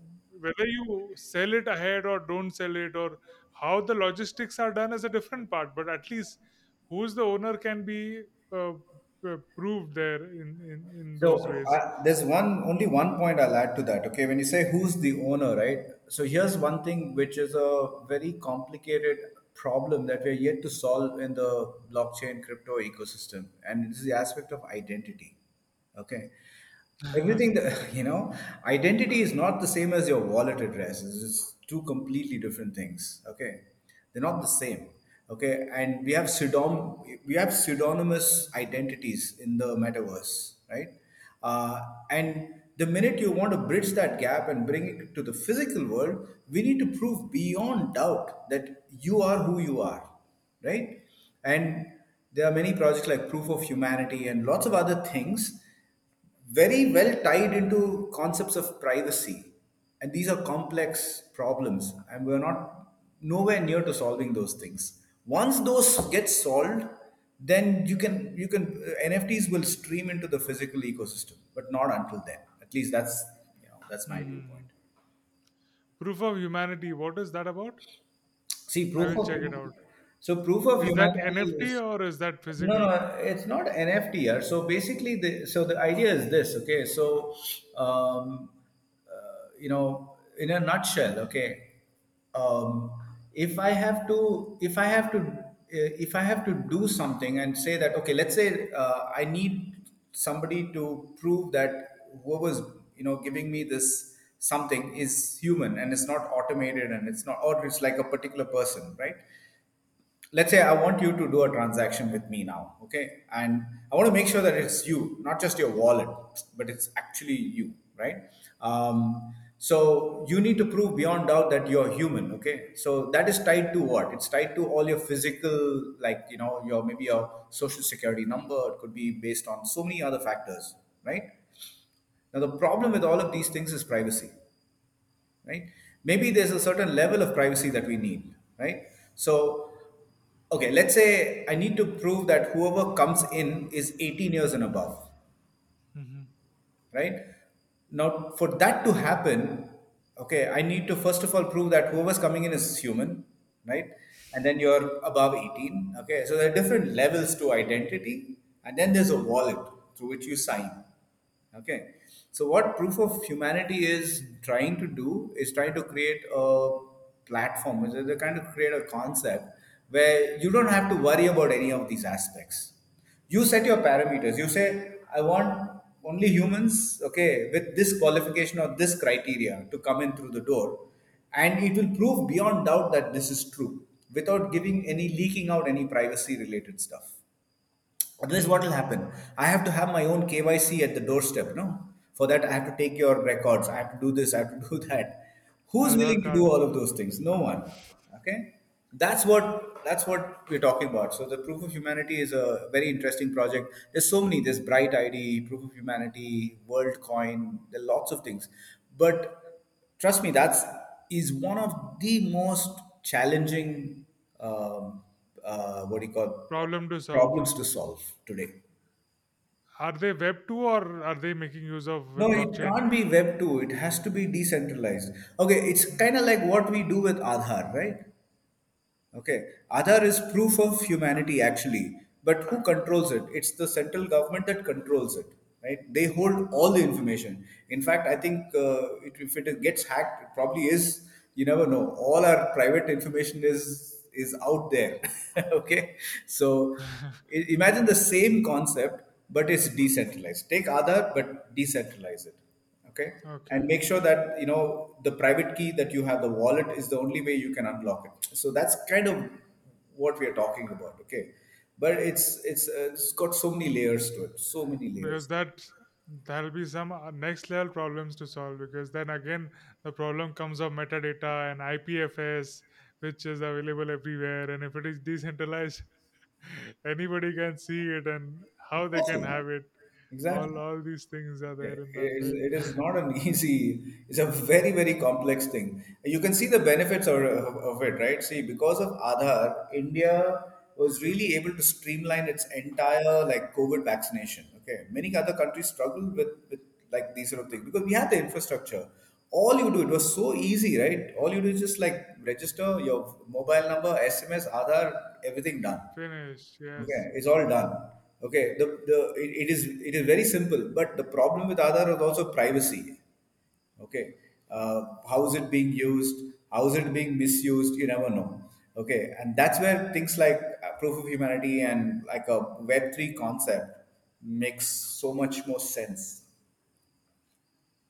So about the New York, how was the whole experience traveling there, attending the 2-day conference, and how was it? Tell us more So about it. yeah, so I think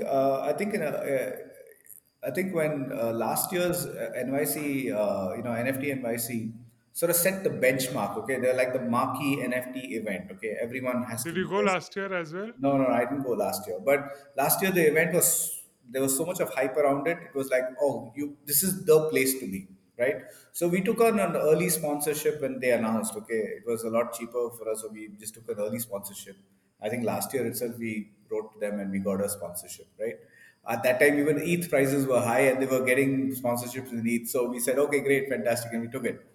But the last 6 months, the story has changed, right? So what was really interesting was when we were there at the event, the energy levels were so high, okay, that it felt like we are in the boom time or something. Okay, everyone is like, there's like a buzz of activity. In fact, there was so much of chaotic activity everywhere that it's not really a place where you can have meetings and like sit down and have some deep like conversations if you cannot. Okay, it's sort of this wild party. Okay, one event after the other. It's just like craziness all over, right? It's like a carnival. Okay, it's kind of what it is. Because of course there were a lot of panels, discussions, and stuff like that. But there were so many things happening at the same time. There were 1,500 speakers. Okay, so I mean, it's impossible to be everywhere at all the time. So you have to make choices where you want to be, right? And I think to some extent, a few things, were little poorly organized. There was a sit-in dinner. People were giving a talk. No one is really caring. They're all like having dinner. It was like just noisy. you know, and then so things like that. Okay, so it could have been maybe better organized. It's not exactly like a conference where you go and network and meet people. Okay, it's like a cross between like an event, conference, party, all sorts of craziness. Right, but yeah, it has a good vibe. Okay, and met a lot of really wonderful people. Was able to meet people that you speak on spaces in real life. Okay, so that was little, it was very unique. Okay, so but otherwise, yeah, man, it was great. Will I do it again? I don't know. Let's see. It all depends. It all depends on. We were just thinking how many of the people who have these stalls and who are coming here will come again next year. Okay, how many will survive this? difficult period. So that was really the question everyone was asking. Okay, who will survive, right? Everyone was asking. Yeah, yeah. I mean, it's It was a definitely there. common talk. Uh, Yeah, it was was an it a open vibe? discussion. Yeah, it's an open. The Uh, vibe is there, okay, because they all know that things are not going to be easy going forward. The next 6 months to a year, it's going to be hard. So who's going to survive? Who's going to be here again next year?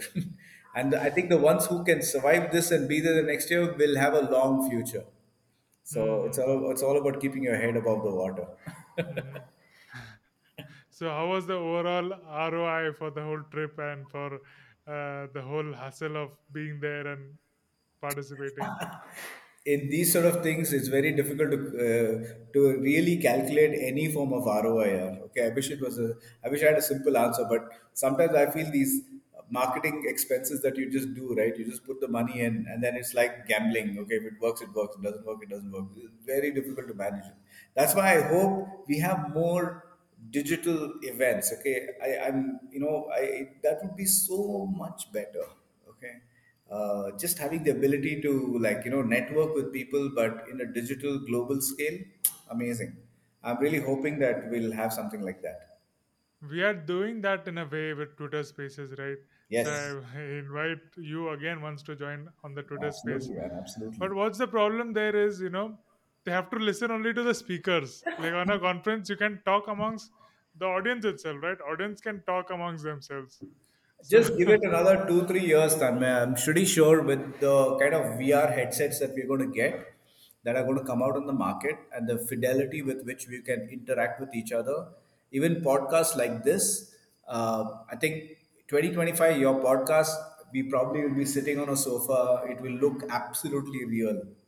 Okay, we'll have the yeah, surround that would be so sound, cool. and whatever, man. It's going to be amazing. Okay, so you can't make out the difference. Okay, the resolution will be, and the fidelity will be so high that I literally can look into your eyes and speak. Okay, and that's kind of what it is, right? So I'm pretty sure we'll come to that point. But once that happens, I think all these physical spaces where you go meet people and actually interact with them, people will not really resonate with that. They will be still be there, but a small portion of it. I think it'll be more fun to, you know, I don't know, controversial subject, but I'm looking forward to it. Yeah, actually, the only point that attracts me about going to this big events is people that usually don't come up to together on spaces or Yes. event ke bahar nahi, or with an excuse for the event, everybody is coming together, right? Yeah. Even in NFT, Namaste NFT, that was my first and only event for NFTs I've been to, and which we met there as well. I made it a point, more than attending events, of course, apart from the Yeah. panel I was on, and couple of others.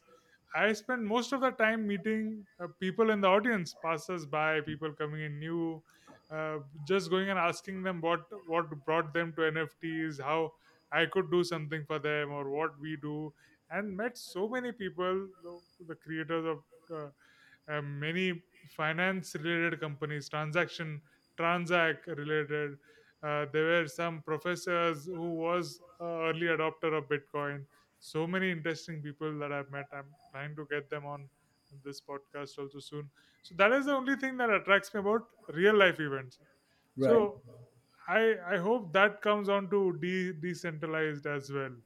No, absolutely. I'm pretty sure it will be at a much higher level. Okay, so you will have the opportunity to meet people who will probably never travel to these physical places, right? That's the Yeah, exactly right. I mean, it's just gonna take it to another level. Okay, and so that's gonna be great. very interesting. So there is NFT London also coming up. Any Yeah, plans for yeah, that? yeah. There's NFT London. There's a Paris one. So now what has happened is, with me attending one space, I keep getting spam emails. Okay, every city NFT. So everyone is sort of maximizing it. Okay, they want to have their own, like, cities NFT event now. But let's see. Is it the is NFT London the same organizer of Same. NFT NYC? Yes, it's the same. Hmm. So like, yeah, I am thinking of going. My main plan was for NFT NYC next year, Uh-huh. but I'm going to apply and keep for the speakers at NFT London as well in coming days. So, how, what are the tips that you would give me for who's going to go for the first time to these places, I or people in the listeners who are interested in going at those events? So, one thing that, I think with events, the best thing to do, with events is plan early, okay, in terms of, like, like, especially when it comes to, like, events, maximizing your time is important. Okay, so think of it like, there's a everyone is congregating at one place, but you have only so many hours, okay, to meet. So what I tend to do, and then I've been to many events, okay, so I've attended many industry events and stuff like that. So what I do is I tend to plan at least, like, say, a month or two in advance, right? Make a list of people that you potentially would like to meet, right? And then reach out to them well in advance, okay, and have something set in the calendar, right? This is easier said than done, because when you are new to an event, you don't know the layout, okay? You don't know what's going on. So that was a problem for me this time, because I didn't know how NFT NYC is set up, right? But I remember that in the previous events that I used to go, industry events, I would know that there's a cafe here, I would know that there's a lounge here and stuff like that, right? So it's really easy. So you can say, like, hey, we can meet here this day, this time. So you have this calendar. If you can master that and have a way in which you can slot out your schedule, you can truly maximize it. That's one tip. The second tip, I would not, if you're going alone, don't, like, take a stall, or, like, don't park yourself in one place. Okay, if you have a team, then you can do many things. But I find it much more effective to just, like, walk around and meet people. It's a lot cheaper to do that. Okay, you don't, like, don't take a sponsorship at the stall. Then you are waiting there, and people have to come to you. Okay, it's really difficult. But if you walk around, you can, like, meet 10 times more people and make that many more connections than just, like, staying in one place. That's the only two things here. If you can take care of those two things, right, you can really, maximize your time at events of this sort. Amazing, amazing. How was your experience at Bangalore? Namaste NFT. That was interesting. Okay, that was like, I thought the team pulled off a fantastic event. Uh, we got a lot of people who came and asked, like, what is it that we are doing, and there was not a minute that I was free. Okay, every time I finished explaining something, somebody else is standing in the queue. Oh, tell me also, like, so I was, like, constantly doing that. It was really, really exciting, okay, and very interesting to meet so many people who are interested in this space. Okay, so You can that was a good thing. just, I'm just gonna drop a joke in between. You Uh, can have like an IVR for that.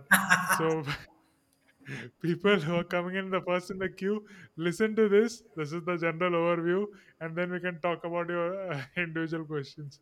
Oh man, that's the thing. No, even though all the information is there, they want to hear it from you. Okay. In fact, I had people, who wanted to sit there and open an account. They wanted to, like, okay, I'd like to upload my work now. Can you sit with me? I'm like, listen, can we do it after some time? Like, so there's a lot of excitement. Okay. Met a lot of very interesting people, made a lot of good friends as well. Okay. So I think it was, all in all, I'm looking forward to next year. Okay, so I think next year it'll be an even bigger event, hopefully.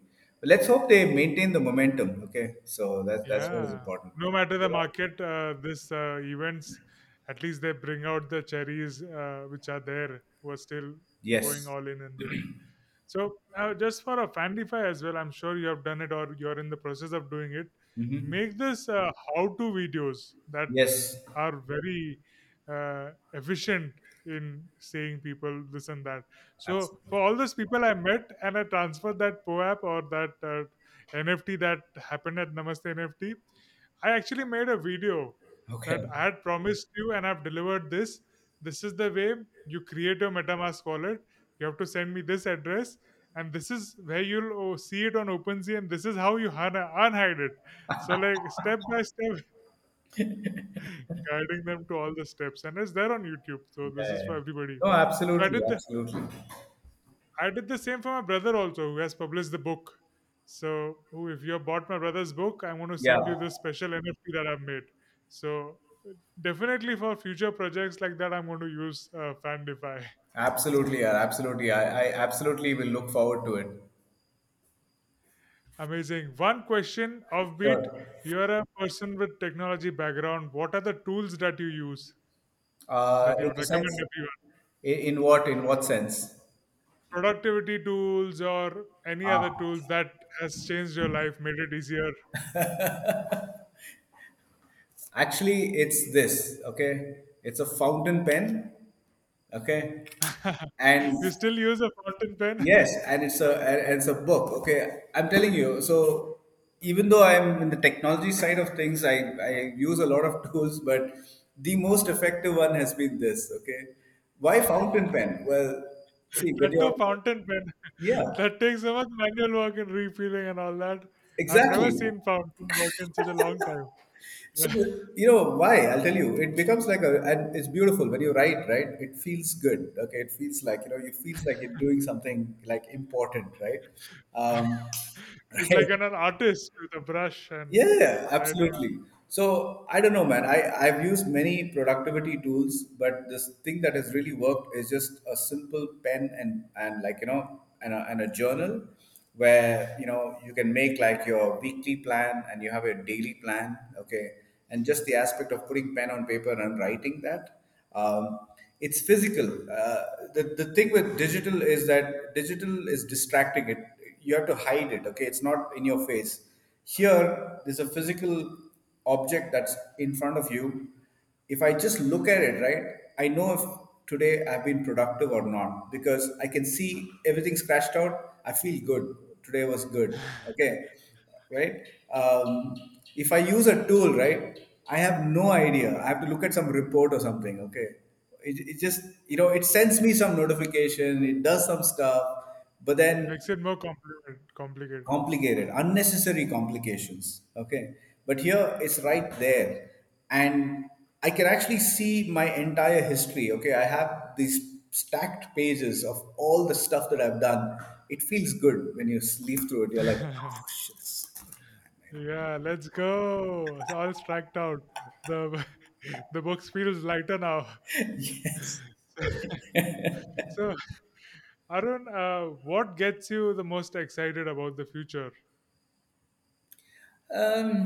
Well, what gets me most excited about the future is like I would say when I look at my kids and I look at I have twin boys who are like going to turn 13, okay, and I look at all aspects of their life, okay, and I compare it with what I had to go through when I was their age, right?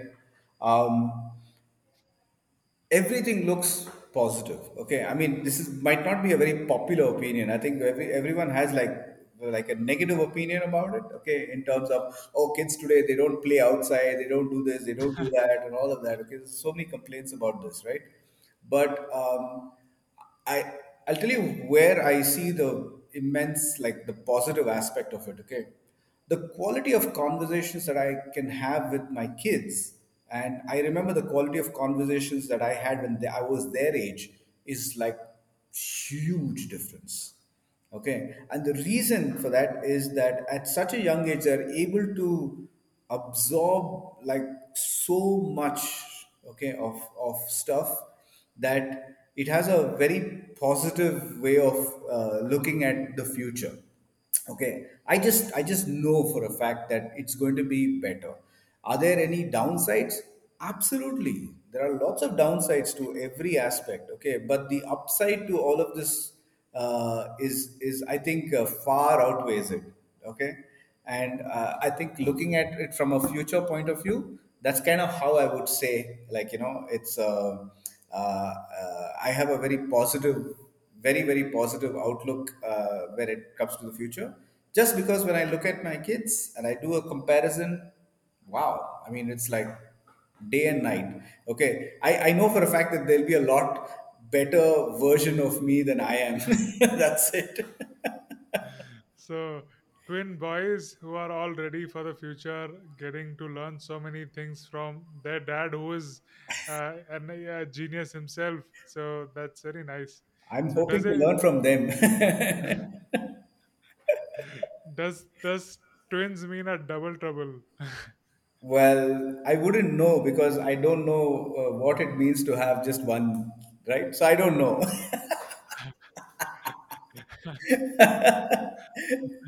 So sometimes it Uh, feels like, well, I think sometimes it's easy, okay, because they have each other and like you can get off, okay, a few things that you don't need to. yeah. So it They're works. not complaining. They're not Yes, complaining bore ho raha hai, or I'm getting exactly, bored. They just play with each other. They absolutely. always have a friend.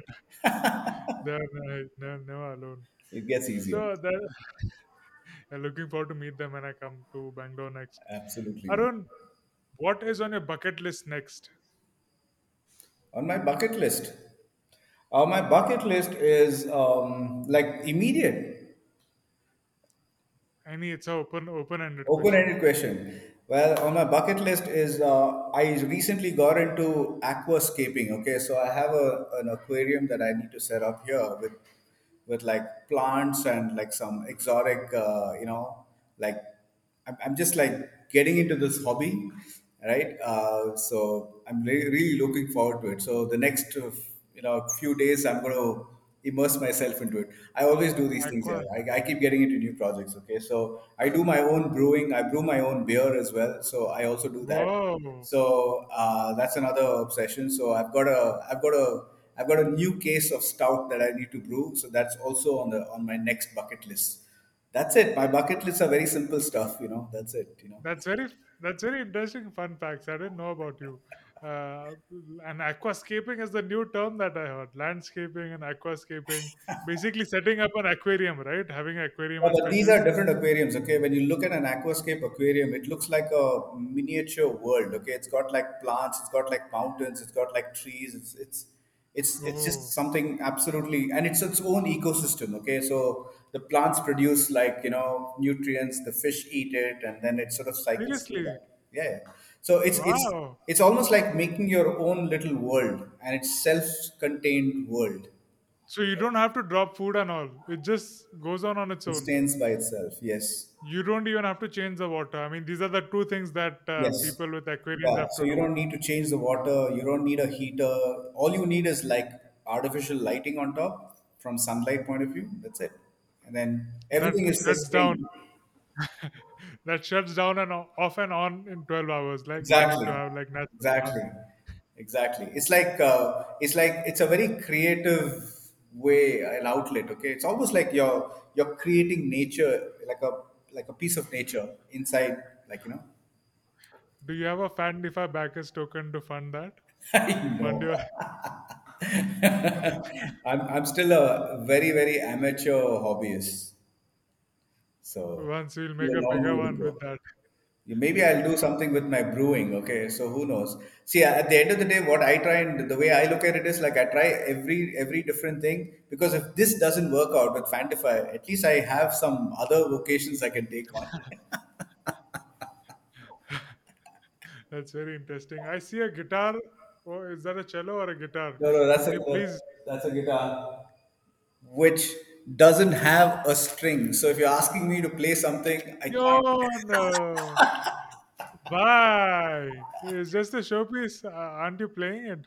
Oh man, no, I'm not like one of those guys who can play very well. Okay, I have a very what do you call uh, what can I say?